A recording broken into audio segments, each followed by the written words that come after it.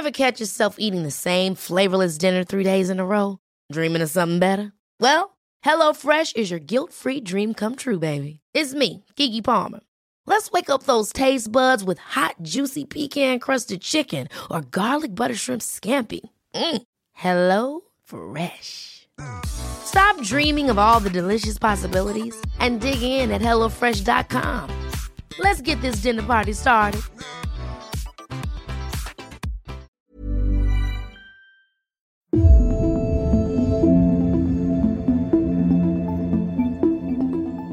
You're listening to the Irish Times Women's Podcast. I'm Kathy Sheridan. Well, there you are, Roisin Ingle. Here I am. All packed, ready for London on St. Bridget's Day. I know, it's great. The Irish Embassy, and actually Irish embassies all over the world and various institutions are having a load of St. Bridget's Day events, and the one in London is celebrating creativity and Irish women, and there's people like Amy Huberman and Loa, the brilliant musician, and loads of great people going there. So we're going to be talking about changes and challenges for Irish women, and we're also going to be talking about Gráinne Mhaol, because Anne Chambers is going to be there. So it's a fantastic programme, so everyone should look up and see all the different events and get involved. Sounds like a great excuse for a party to me, Well, Roisin you know, it's very hard work. That's all I'm yeah, going to say. it sounds horrendous.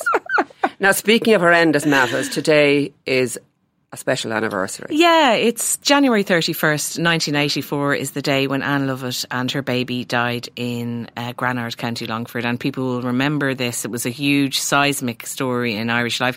So that's 35 years ago. So it's 35 years ago today that it happened. And as you know, 9 months ago, Rosita Boland had her extraordinary investigation published where she spoke to Anne Lovett's boyfriend, who was able to shed a lot of light on the story, much more than we knew, because up till then, really, it had remained untold mostly, and everyone kind of in Granard, you know, understandably perhaps didn't want to let the media in or talk about the details of how this came to happen, that this girl, 15 years old, climbs up to the grotto in Granard and gives birth to a baby boy, stillborn, and then that later that day she died herself as she went into irreversible shock. It was a very cold day, and she was found by 3 young boys passing by. So Rosita spoke to Ricky McDonnell, and it was a huge story where he was able to speak about what a great girl she was. You know, first of all, I thought that was a really beautiful part of the story, was that we kind of got to see her as this intelligent, bright, talented. She was a great artist, you know. We saw a photograph of her as well. We saw a photograph of her, and he was able to talk about various details leading up to it. We're actually re-promoting all those articles today on the Irish Times website, so if anyone's interested, they can go to irishtimes.com and they can kind of reacquaint themselves They with should it. absolutely acquaint themselves or reacquaint themselves, but that piece is worth reading over and over. And it's also just one more thing to Tells say. you so much. What I think about Anne Lovett is that it started a conversation in this country, and it opened up a conversation about women, about pregnancy, about all sorts of things that kind of never really stopped. And almost in a way, for me, this is the way I look at it, like, it kind of culminated really in repeal there last May, you know, decades after Anne Lovett died. But it sort of opened the floodgates to people being honest about stuff in Ireland, I think, and it just continued and continued. So, I mean, Gay Byrne, when he got all those letters into his radio programme, he said something about the fact that what the letters were saying were that Anne Lovett didn't die in vain, that because of Anne Lovett we were able to look at ourselves in the mirror a bit more honestly, and I think that's sort of some kind of nice thing to say about what happened to Anne. It is. Rest in peace, Anne Lovett and her baby. Roisin, on an entirely different note, another story of the week was, we have those pictures from the United Arab Emirates this week of the Gender Equality Awards, which are won entirely by men. I know, I actually can't, even when you say it out loud there. But the funniest thing was the pictures that came, the proud pictures that they tweeted of all these men in white robes and headdresses, and here they are getting their awards medals for and gender plaques. equality. And it was just really funny. Like, it was quite funny because they just didn't get it, whoever was sending out those tweets. But funnily enough, I tweeted it out, right, to a couple of friends, in particular Mona El Tahawi, who we've had on this podcast, because I knew she would be very tickled, tickled in a certain way by it. And then I got a direct message on Twitter from the Dubai media office. Now, I have to tell you. Oh, and they were so we have an update on this. Well, yes, slightly. They said, on behalf of the UAE's Gender Balance Council, kindly find attached a statement, a fact sheet to follow up the recent report. So they're coming out saying, we don't think it's fair. So on the report, it explained that there were women there were women around and stuff like that. So I just came back and I looked at their explanation, but I said, yes, thank you. I didn't see any women represented at the awards, which seemed very strange given that it was about gender balance. And they said, Dear Roisin, I will explain to you just in brief why these males won. First, they didn't win because they are men. They won because they lead ministries and federal entities and have led remarkable change in empowering women at their entities. And he goes on to explain who the men were. So it's really nice that they're explaining, but ultimately he wasn't really addressing my point. So I said, it was a very long message. I can't read it all out. But anyway, he was telling me everything. And I said, thank you for this explanation. Do you think it might have been a good idea to have women who had been empowered through these programmes in the photographs, or any women at all? Do you agree that it's strange the photos from a gender balance award were not at all gender balanced? It seems like a missed opportunity to show the advances you have outlined here. And they said there was women included in the follow-up tweet.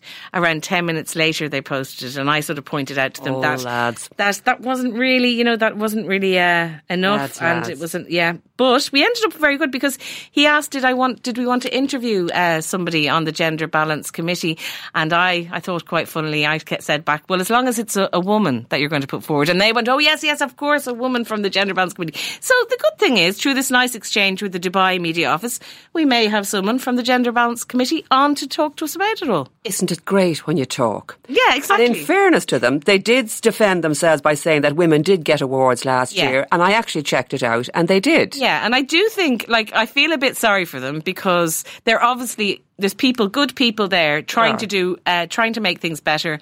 But I suppose optics-wise, it was a no-brainer. If you're going to give gender balance awards, even if there was some women vaguely in the background or in the picture, I think that would have helped. Right. So, well, anyway, we look forward to this interview enormously. Okay. Well, I'll set that up. I would, apart from all the areas where men's rights still reign supremely in the UAE, it is worth pointing out that 43% of women now hold bachelor's degrees compared to 23% of men. Yeah. So education is making inroads there, and I really do look forward to this interview coming up, Roisin. Yeah, and he actually said that women make up 53.4% of the total workforce at the ministry, and they occupy 40% of the leading positions. So there are stats and figures that we don't necessarily hear about, but as we know, there are more problems than there are good news stories like that. But and as in our own system, they may all be clustered in the bottom layer or something. Anyway, we'll leave that. Look forward to the interview. Next topic, Me Too. And a story from Davos about men being fearful of mentoring women as a result of the Me Too movement. They're feeling very kind of... It's a handy excuse, isn't it? And frightened. They're saying they didn't want to spend one-on-one time with women employees because of what it might look like, and they might get into trouble from people claiming that they were behaving inappropriately. And I just think it's really funny and sad, because obviously if you don't behave inappropriately, then nothing's going to happen. You don't have to worry about that. All you have to do is worry about your own behaviour. But I think it's kind of a handy excuse for people who maybe they don't really want to be doing that anyway, so it's a way of getting out of it. What do you think?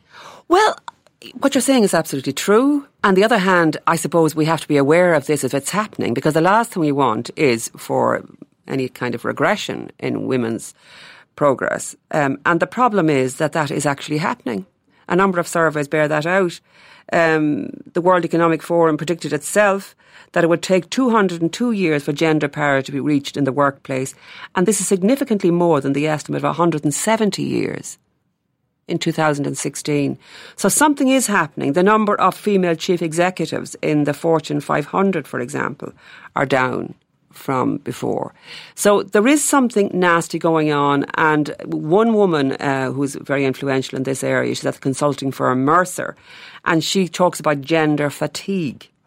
Oh yeah, well, I can see that as well, and it does get a bit relentless. But I suppose when we're trying to change things, it is relentless, isn't it? We have to keep talking about it. We have to keep pushing that agenda because it's really important.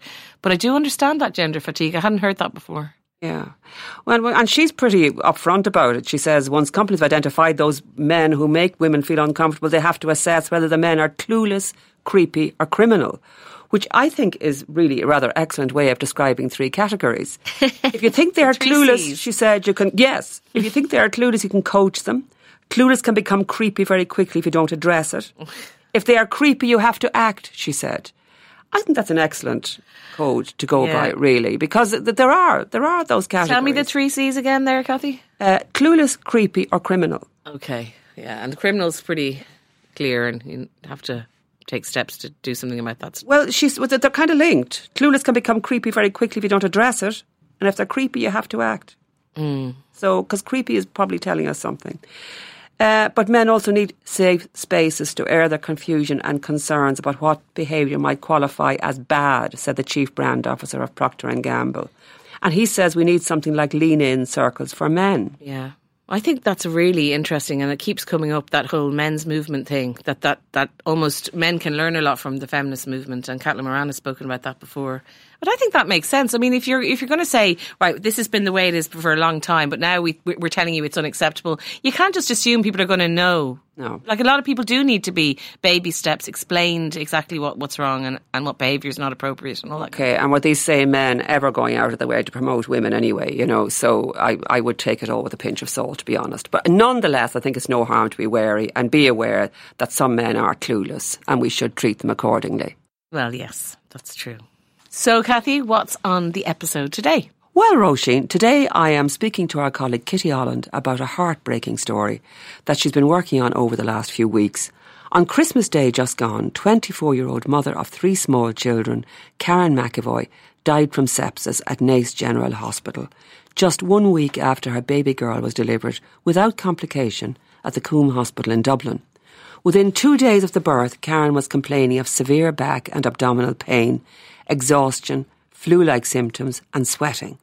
Her partner Barry Kelly says that before she was discharged from the Coombe, blood samples were taken but no further action was taken during a postnatal appointment at the Vista Primary Care Clinic in Naas a few days later, or during a visit to the Coombe for their daughter's heel prick test 2 days before Karen died. By this stage she was in such pain she needed crutches to walk, continued to experience flu-like symptoms, was sweating and had worsening back and abdominal pain.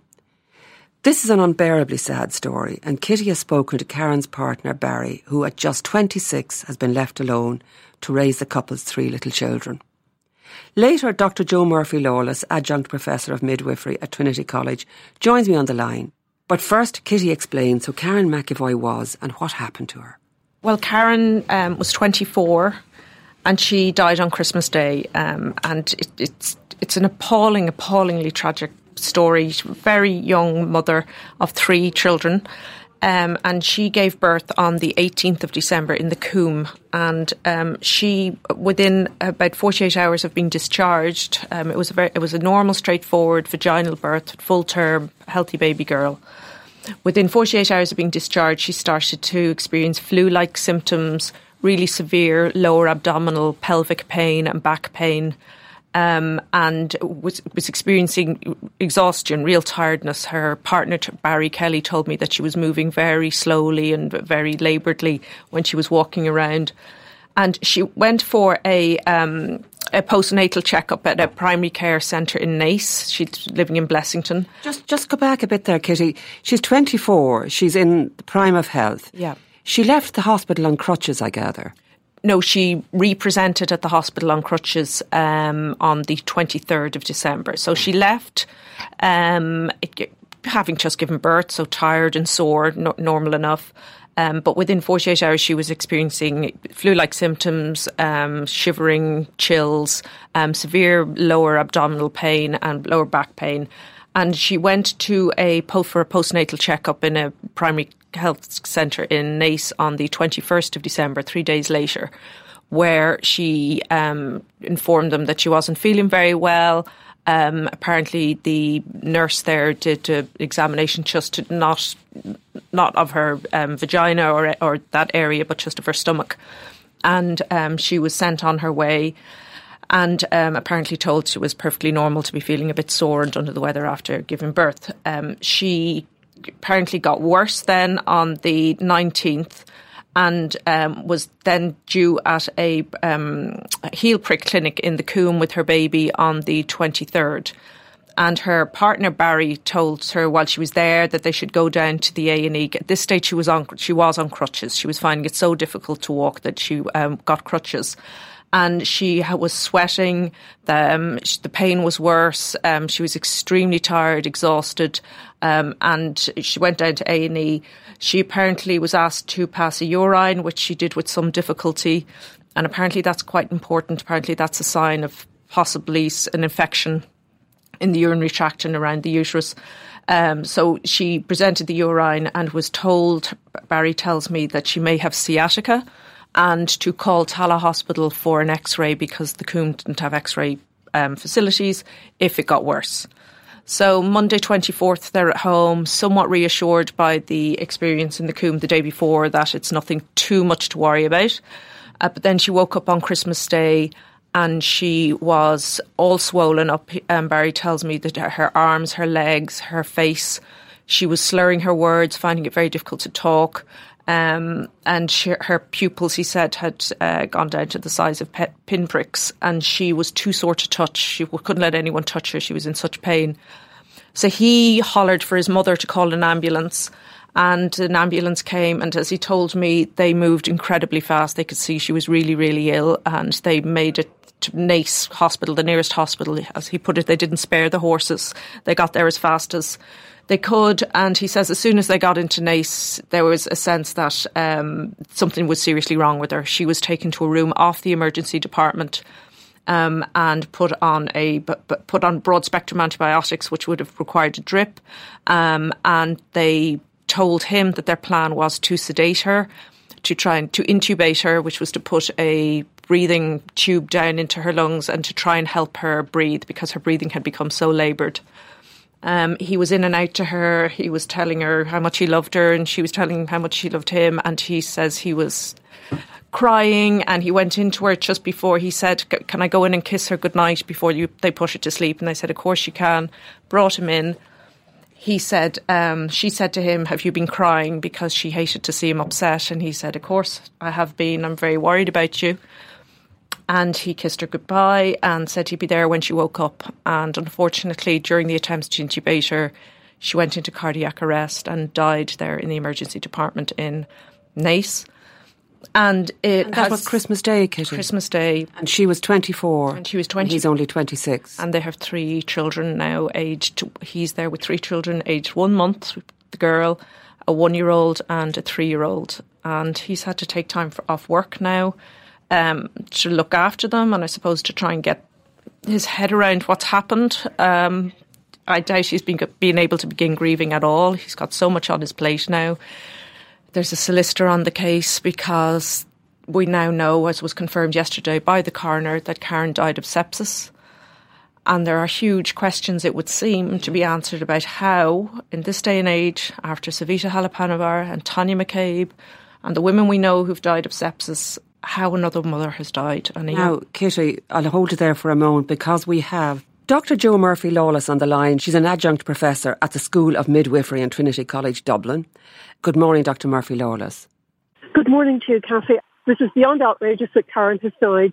If you go all the way back to 2008, to the report that was issued immediately in the year after Tanya died, it says very clearly in the recommendations for that report what needs to be done about all staff being equipped with early warning signs about sepsis in childbirth.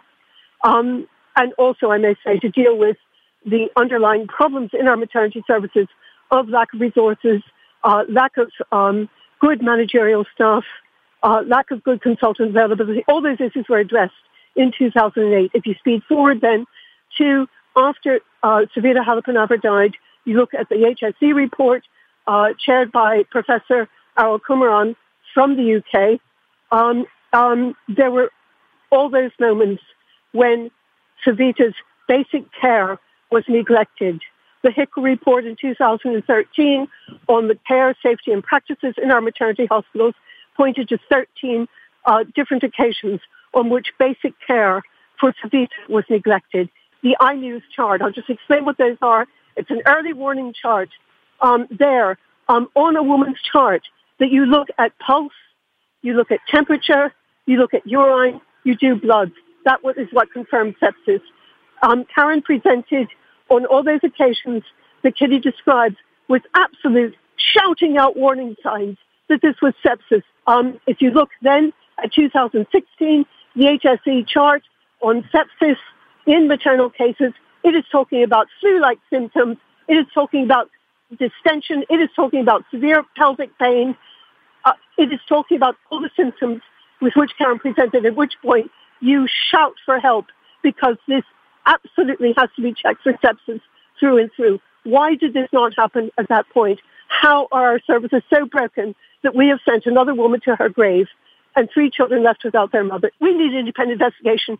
We need somebody like Professor Errol Qumran back in again. We need an assessment of all our maternity units. We need to know why, with 1, 2, 3, 4, 5 reports, 4 HSE, 1 HIQA on sepsis, mentioning sepsis, emphasizing the importance of basic clinical care still for sepsis. Why this has not happened? Why we have another woman in her grave?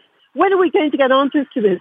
When are we going to see that coroner's recommendations are actually taken up and enforced in hospitals? Because we have yet to see that too. Those are some of the issues that I see coming out of this. But it doesn't help that young woman should be with her baby, not in her grave. Jo, going back to the occurrence of the sepsis or the original genesis of it, I mean, I think what I found surprising as a layperson was that the symptoms didn't appear for a couple of days. Is that correct? No more than if you get a sniffle or a cold and it takes a day or two for flu to emerge. It's the same sort of thing. An infection takes a while to manifest itself. That is why we need good community care. That is why we need good community midwifery care. If Karen had been part of a domino scheme, for example, she would have had a midwife calling to her house. And that midwife, within a couple of days of her being discharged, she would have had a midwife calling. She would have been under midwife's care, having been discharged from the Coombe Hospital. She would have had a midwife calling to her house just to check and to make sure and to do these basic checks on temperature, on pulse. And if anything were beginning to suggest itself, any of those other symptoms, flu-like symptoms, etc., those would have been absolute shout-out warning signs. We don't even have proper postnatal community midwifery, let alone do we have continuity of midwifery care, let alone do we have any of the things that actually support a woman through childbirth. Jo, thank you so much for giving us the benefit of your expertise this morning. As I say, there are so many elements in this story that I'm no doubt at all we'll be talking to you very soon again. Thanks so much for coming on the Women's Podcast. Thank you, and thank Kitty so much for doing this. Kitty, where next? What happens now? I mean, Dr. Murphy Lawless there is obviously talking about independent inquiries. I know Karen's partner is also talking about an independent inquiry. You know the timeline on this. What are the chances of an independent inquiry? Well, I mean, I think it depends on the kind of pressure the HSE and the Coombe come under, really. I mean, I would expect soon now Simon Harris to have to comment on this case. I mean, he has a constituency office in Blessington, indeed, so they lived within his constituency. In the Savita Halappanavar case, of course, there was the whole abortion dimension, which blew it up into a huge international story. But seminal to that was sepsis. But what really put the pressure on, I suppose, was the level of coverage and the international coverage, but also her husband, her widower, Praveen, who would not let this go and would not accept the HSE inquiry that was being put in place. He wanted an independent inquiry. He did not trust the HSE or the Galway hospital where she died to investigate itself. And I would expect that Karen McAvoy's family and Barry, her partner, will start to put that pressure on. We don't even have the terms of reference yet for the kind of inquiry they're proposing, which would be one carried out by the Coombe itself. But I would think HIQA is going to be getting involved in this. Absolutely, definitely is going to be getting involved in this. There's going to be a coroner's investigation. And I think pressure will now grow, particularly now that we have the cause of death, which is sepsis. We didn't have that when we broke the story on Tuesday. So the pressure will grow. But I mean, these things do take time. And again, it comes down to the level of pressure that the HSE is under, because they are not going to volunteer an independent inquiry. Last question, Kitty, around the reporting of maternal deaths. I presume would this have become public without your reporting and without Karen's partner being prepared to speak about it? there would have been an inquest, but these things can slip under the radar. There might have been an inquest with no journalists there. It would have been reported as a maternal death. I know Claire Daly, the Independent for Change TD, has put down some PQs on this, parliamentary questions, about the circumstances, the level of staff coverage that were on in the Coombe over Christmas, and the background into what happened here. So I think it would have trickled out. But, you know, I have to commend Barry Kelly, her partner, who, in an extremely difficult for him conversation with me, with his solicitor present, he was in tears. I was in tears when he was describing her last hours and the aftermath for him and his children. It's absolutely devastating. So he came forward, and as he said, he had to start putting the pressure on the HSE to start getting some answers. Grieving partner. Can I say one thing? Yes, of course. I wonder if she had been a private patient, would this have happened? This was a very young woman, very petite by all accounts, working class woman in a public clinic 2 days before Christmas. And I do wonder if she had been a private patient with a consultant, would this have happened? And I very much doubt it. We'll leave it there, Kitty.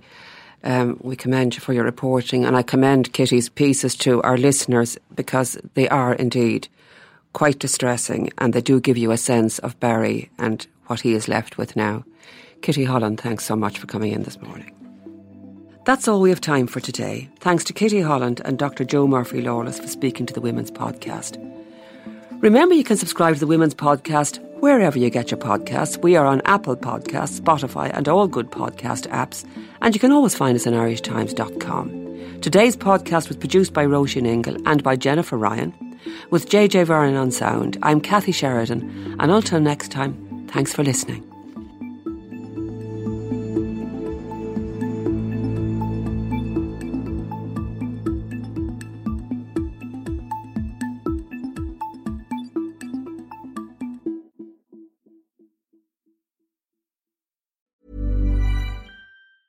Ever catch yourself eating the same flavorless dinner 3 days in a row?